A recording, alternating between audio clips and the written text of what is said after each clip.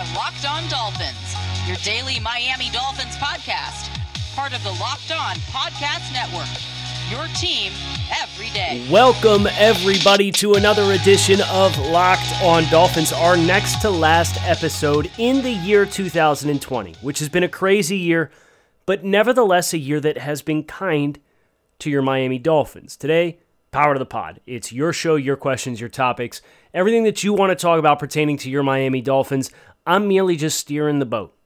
Kyle Krabs, your host here on Locked On Dolphins, and today's episode is brought to you by Pepsi. This football season has been different.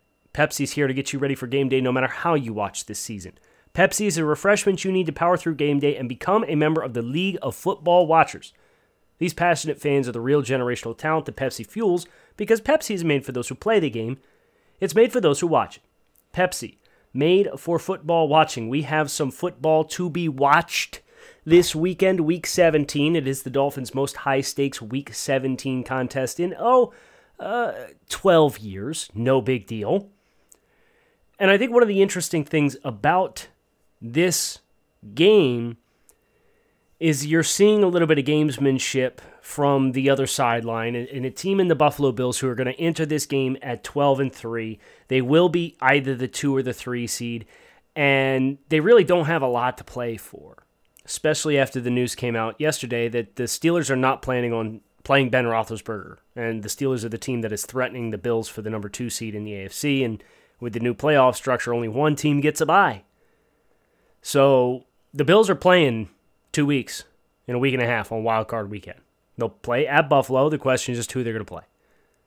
But the Bills, with that kind of lack of leverage and the Dolphins having everything to gain and lose, it makes for a pretty interesting subplot for this Sunday's game in Week 17, despite the fact that it's such a high-stakes game for Miami. The gamesmanship, though, from Sean McDermott has already started. Bills coach Sean McDermott said that the team plans to keep their intentions internal, but they do have a plan in place for how they will choose to address a game that has very little for the Bills to gain, but everything for the Dolphins to gain or potentially lose. Dolphins fans keeping an eye on this football game, what should they expect? This is not dissimilar to the card the Buffalo Bills played in Week 17 of last season. The Bills in 2019 were 10-4, losing to the New England Patriots, and were locked into the AFC's number 5 seed, entering Week 17 against a lowly New York Jets team. Coach Sean McDermott played coy throughout the course of that week as well, before ultimately announcing that a number of critical starters on the offensive side of the football and cornerback Tre'Davious White would not dress for that Week 17 game against the Jets. And quarterback Josh Allen in that game attempted 5 passes before being pulled, and backup quarterback Matt Barkley attempted 35 attempts in a 13-6 Bills loss to the Jets. If the early returns this week are any indication of what the Bills' intentions are, expect something similar to take place. Whether or not Sean McDermott is hoping or aligning to have his players, quote-unquote, stay in routine and on schedule as one of the league's hottest teams entering the playoffs, or perhaps looking and fishing for what a Dolphins competitive game plan would look like in the event that these two teams do meet in the postseason. The Bills have their motivations, but for the Dolphins, everything remains simple and clear. You want to be the 5 seed? Win the football game.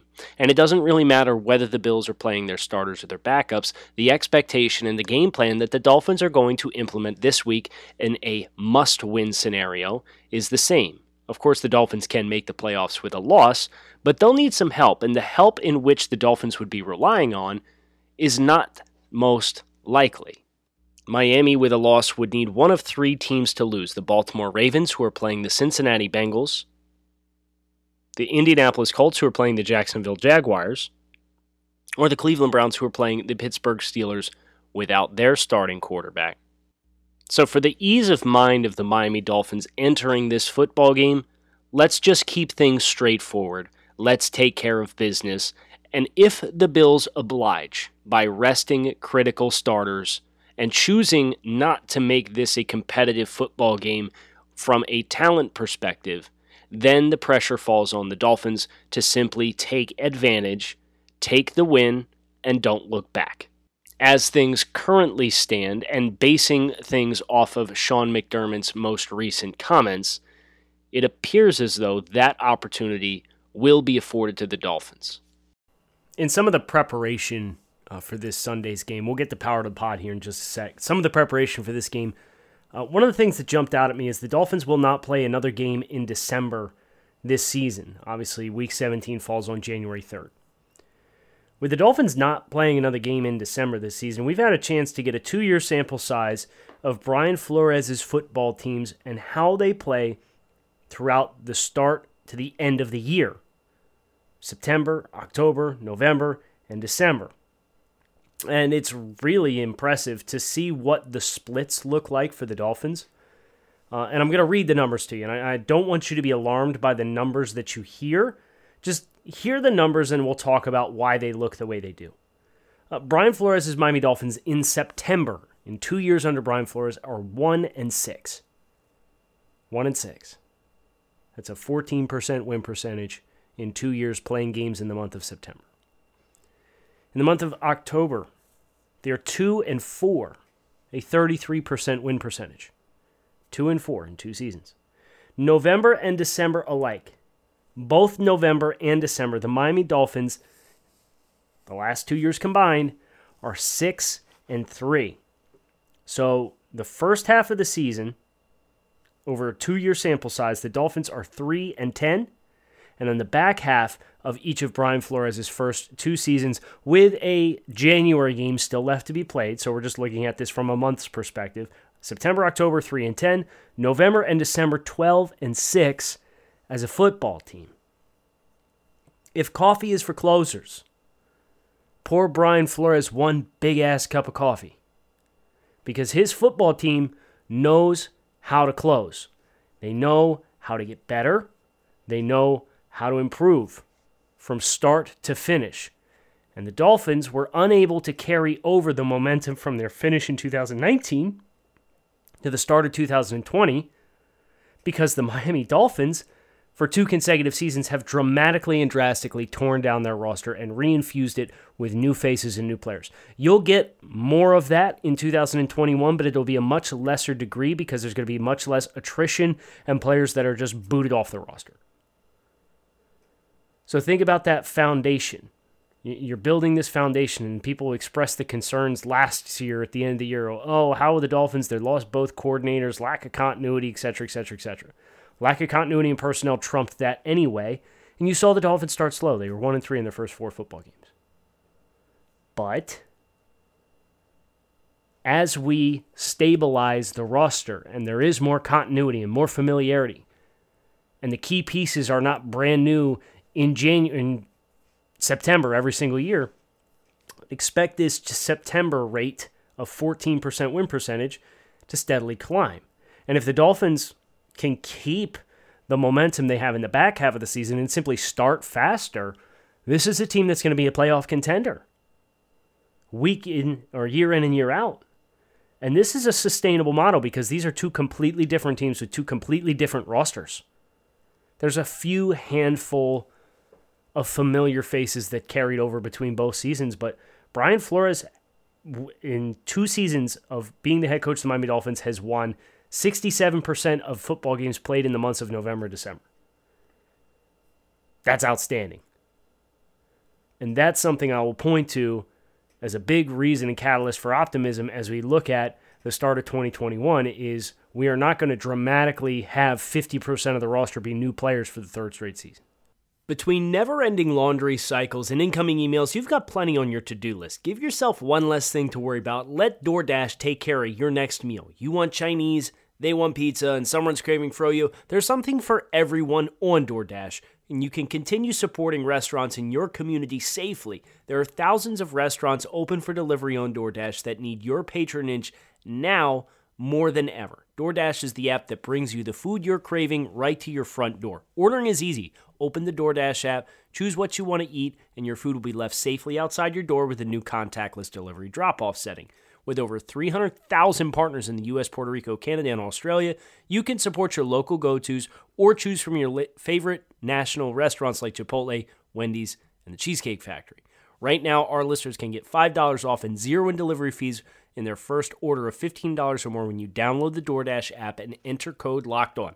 That's $5 off your first order and zero in delivery fees when you download the DoorDash app in the App Store and use the code LOCKEDON. All right, let's do it. It's Power to the Pod time. Your questions, your topics, your discussion points, anything and everything pertaining to your Miami Dolphins, and sometimes not pertaining to your Miami Dolphins. Had some people reach out individually, so want to give some new friends of the show a chance to have their voices heard here. First question comes from Ryan Berger. If the Dolphins were to draft Penei Sewell, would he play right tackle, then put Robert Hunt at right guard, and keep Austin Jackson at left tackle and put Solomon Kinley at left guard, and then extend Karras? So that is an interesting subplot to, this pursuit of the number 3 pick, which is all the rage for Dolphins fans this week on social media, is what do you do with the pick? And if it is Penei Sewell, and so many people want Penei Sewell, the offensive tackle from Oregon, who is perceived to be a once-in-a-decade type prospect at the offensive tackle position, how do you reshuffle your offensive line? Sewell would certainly be one of the 5 best players. He's playing somewhere.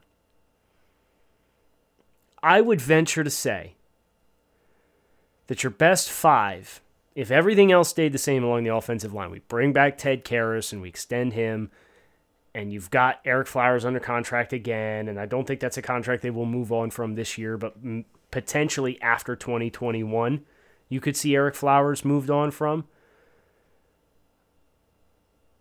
Eric Flowers may, in that scenario, be a $10 million per year backup player. Because I do think Solomon Kinley has a higher ceiling as an interior offensive lineman. I want him in the starting 5. I want Robert Hunt in the starting 5. Penei Sewell in the starting 5, that's 3. Ted Karras at center. So you're coming down to, okay, is it Jesse Davis that's going to play right guard or Austin and so yeah, you're probably charging Sewell with playing on the right side and playing the blind side for Tua Tagovailoa. That's a little risky though, because Penei Sewell plays left tackle. And it is not as simple as simply just switching to the other side and leaving everything else the same. Grab a pen. If you're right-handed, put the pen in your left hand and sign your name. It's the same thing. You have to change the stance. The footwork is all reversed. The calls are all reversed. So if we're going to draft Penei Sewell, I would almost rather just play Penei Sewell at left tackle and figure out Austin Jackson. I think that for the sake of, if you're going to make that investment in Penei Sewell, I'm not going to put too much stock in blindside pass protector or not. You need 2 good tackles, period. And that would be a challenge for the Dolphins to have to work their way through if that is ultimately the route that they choose to take. A question come in from Chris pertaining to the Dolphins and the narrative about discussing drafting a quarterback at 3 potentially. And we spent a lot of time discussing that yesterday, but Chris did point out an article from a Dolphins website that had built the argument to say from a Dolphins-specific website, yes, we should do this. So I went through and I found the article, and it's I'll say this about the proposal of what this individual who wrote this article was suggesting. He was suggesting, yes, the Dolphins should consider drafting a quarterback in the first round, but not at number 3. It would be at 21. If Zach Wilson or Justin Fields are there. And yeah, I mean, if you're going to have players that are going to go in the top 5 of the 2021 NFL draft that are sitting there at hypothetically 24 and you lose in the wild card round. If you're going to have top 5 players at any position sitting there in the mid-20s, you take that player. But, the whole crux of his article was Dolphins should consider Zach Wilson or Justin Fields, with their second first-round pick. Well, no, that's not going to happen because one of those 2 will be gone by the time the Dolphins get on the clock, most likely, either via the Jets or via trade. And the other one's probably going to go right behind him to either Carolina or Atlanta. So it's kind of a moot point to explore, second first-round pick quarterback conversation. Now you're really getting, in my opinion, into the weeds. Cliffy Mack would like to know if we can nominate Bill O'Brien for Coach of the Year. No, Cliffy Mack, we cannot. That belongs to Brian Flores as far as I'm concerned. But you could make a strong consideration for him being the assistant executive or the runner-up for executive of the year behind Chris Grier. Because we're being totally non-homeristic in suggesting that Grier and Flores deserve those two honors. But go ahead and show me a better job that's been done this year. Go ahead. Show me a better job this year. With an assist, a major assist, of course, to our good friend Bill O'Brien. The NFL playoffs are right around the corner, and if you're looking to get in on some betting action, there's only one place that have you covered and one place that we trust, betonline.ag. Sign up today for a free account at betonline.ag and use the promo code LOCKEDON for a 50% welcome bonus. Don't sit on the sidelines anymore. Get in on the action. Don't forget to use promo code LOCKEDON to receive a 50% welcome bonus with your first deposit. BetOnline, your online sportsbook experts. Interestingly enough, pertaining to the odds on this football game, the odds on betonline.ag for the Dolphins-Bills games, they're not available, which seems to be another indicator and flag that there is some tomfoolery afoot as far as the Buffalo Bills are concerned. This line was pulled, I believe, yesterday, shortly after, Pittsburgh announced that they weren't going to start Ben Roethlisberger, and Sean McDermott came out and said, we have a plan internally on what we're going to do, but we're not going to, disclose it at this point in time, and the line was pulled. So that should tell you that the odds makers are dialed into the chance and the likelihood that Buffalo ends up kind of playing some games with personnel and who's playing and who doesn't and string that out all week long. If this game comes back up and the line is +4 Miami, jump on it. Take it. Across the rest of betonline.ag, looking at some of the other odds for games that are pertinent to your Miami Dolphins. Of course, there are the lines where Dolphins can lose and get in if they get help from one of three teams in the AFC. Here's the bad news. The Steelers are 10-point underdogs to the Cleveland Browns, according to betonline.ag, with Mason Rudolph starting at quarterback. The Jacksonville Jaguars are 2-touchdown underdogs to the Indianapolis Colts, who are another one of the teams that the Dolphins could get into the playoffs with if they lose the football game. And last but not least, the Baltimore Ravens are favored by 13 points on betonline.ag against the Cincinnati Bengals as the third and final team that could lose with the Dolphins' loss impaired to get the Dolphins into the playoffs. If you are looking for a silver lining on some betting action and the betting lines, the Titans are touchdown 7.5-point favorites against the Houston Texans. Houston, of course, if they lose that football game, the Dolphins get the number 3 overall pick in the 2021 NFL Draft, and betonline.ag thinks that the Titans will win by 7.5, more than a touchdown. Continuing power to the pod. T. Coop wants to know how often we're going to change our intro song and when's the next time I'm changing it.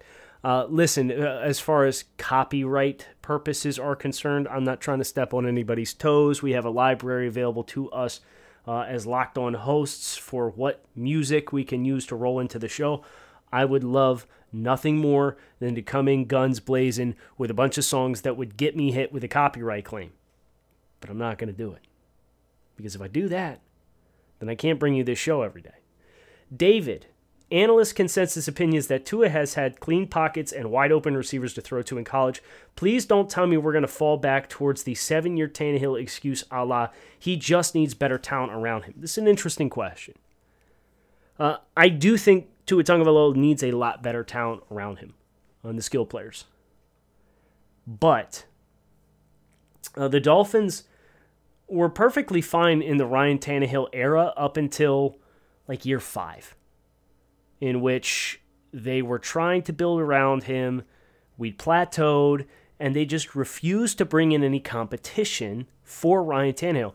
The sins of the Dolphins with the Ryan Tannehill era was not that they stuck with him and that he was around for 7 years. It was that there was no serious competition to ever push him or force him to level up his football game as a quarterback. So, magically enough, he goes to Tennessee. He's the backup for 2 months. He's in a quarterback competition, and suddenly the switch flips, and the competitor in him pulls out a better version of him than what we'd ever seen before. So for the Dolphins, Ryan Fitzpatrick is not going to be a long-term competition for Tua Tagovailoa. That is what the Dolphins are going to have to do to avoid the Ryan Tannehill plateau. I don't think we're going to we may see a split debate on Tua Tagovailoa unless he takes the Dolphins to win a Super Bowl from the fan base. But the general consensus of Tua needing more receivers who win at the line of scrimmage is a fair one to have, in my opinion. Brandon, what Dolphin coaches do you see trending up? Who is on the hot seat? Mine are Anthony Campanile and Eric Studesville on the hot seat. I don't necessarily know if I would... Dolphins fans are going to tell you Chan Gailey's on the hot seat, and they're going to read into and overreact to a lot of the press conference blurbs, in my opinion, that we saw yesterday coming from when the coordinators met with the South Florida media, and Chan talking about why the game gets called differently per quarterback, and I don't know. I wouldn't expect you to call the game exactly the same for two separate quarterbacks. If we feel like Chan Gailey is selling Tua Tagovailoa short, that's one thing, and I think there's a body of an argument to be built there to some degree. But I don't necessarily think it's we should just call the game exactly for Tua the way we called it for Fitz. You see more RPO concepts. You see more concepts that Tua Tagovailoa should be comfortable running. But when you have a guy that's a 16-year vet versus a guy who's a rookie and started 8 games, their palette and their selection as far as what they've mastered and are going to operate and execute at a really high level, it's different. And, man, if you do not follow the QB school, go swing over to the QB school and listen and watch. JT O'Sullivan did a 20-minute video on Ryan Fitzpatrick's fourth quarter performance against the Raiders. And he did a really good job of showcasing, the highs and lows of Ryan Fitzpatrick. And, Ryan had a lot of bad process but good result plays against the Raiders as far as fundamentals and his drops and his footwork and his accuracy and even just kind of, they got down when Mike Gesicki caught the pass that put him down inside the red zone. They ended up kicking the field goal to tie the game at 16. JT did a great job spotlighting, and the Dolphins have run this a bunch. They've run it with Tua a bunch. It's an RPO, and they got an isolated receiver. It was Mac Hollins who ran a slant coming down the goal line, and it was the pass that Mac Hollins dropped. But to the top, they ran stick flat. And if you, as the quarterback, execute that RPO, and you find your proper leverage where you like it, stick flat was wide open for a touchdown. Mac Hollins should have caught the ball on the slant on the other side of the field. It was an inaccurate throw, and Mac still dropped it.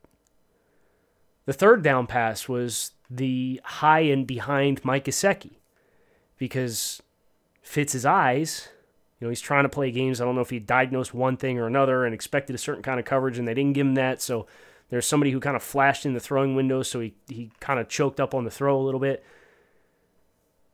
Fitz has, from a mastery perspective, the mental side of the game, he is head and shoulders above Tua Tagovailoa, and there's nothing wrong with that. Fitz has played in this system for 7 years now, and he's played in the NFL for 16 years. Tua Tagovailoa has started 8 games. To expect them to be on the same level mentally is not fair. But, as JT O'Sullivan points out, from a process perspective, Fitz's process at times against the Raiders was bad, but he still got good results because he mentally knew where he wanted to go with the football and was so dialed in against a bad Raiders team that really couldn't trick him. They tried to play games on the back end, And they had some success kind of confusing Tua early in the game with those, but they did not have success confusing Ryan Fitzpatrick with them.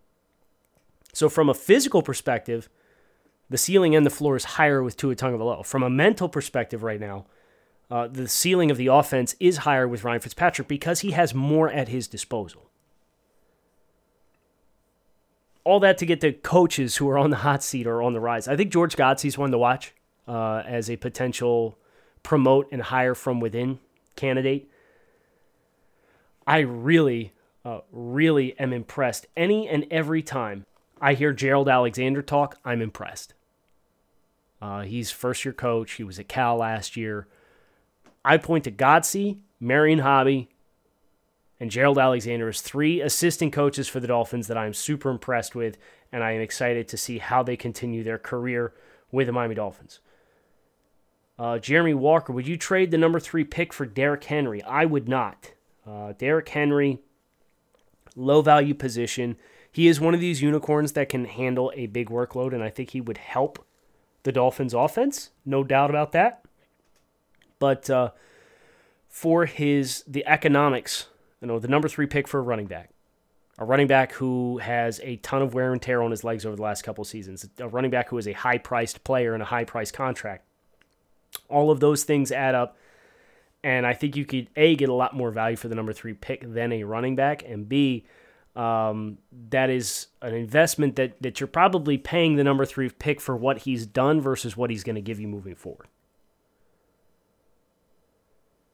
Andy Lawson, power to the pod. I like Tua, but I feel if anyone can help Dwayne Haskins turn it around, it would be Brian Flores. Would you make that move? He would be cheap and provide great depth. He would be cheap because Haskins, top 20 pick for the Washington football team, cut by the team because of some growing up that needs to take place with Dwayne Haskins, some maturity issues, as cited by Ron Rivera, and he was out at the strip club after one of the games this past in the month of December, and kind of all came to a head. He was stripped of his captaincy.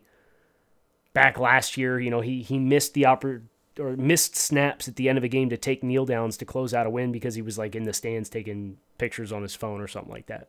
So there's some perspective there for a quarterback that I don't think that stuff would fly with Brian Flores.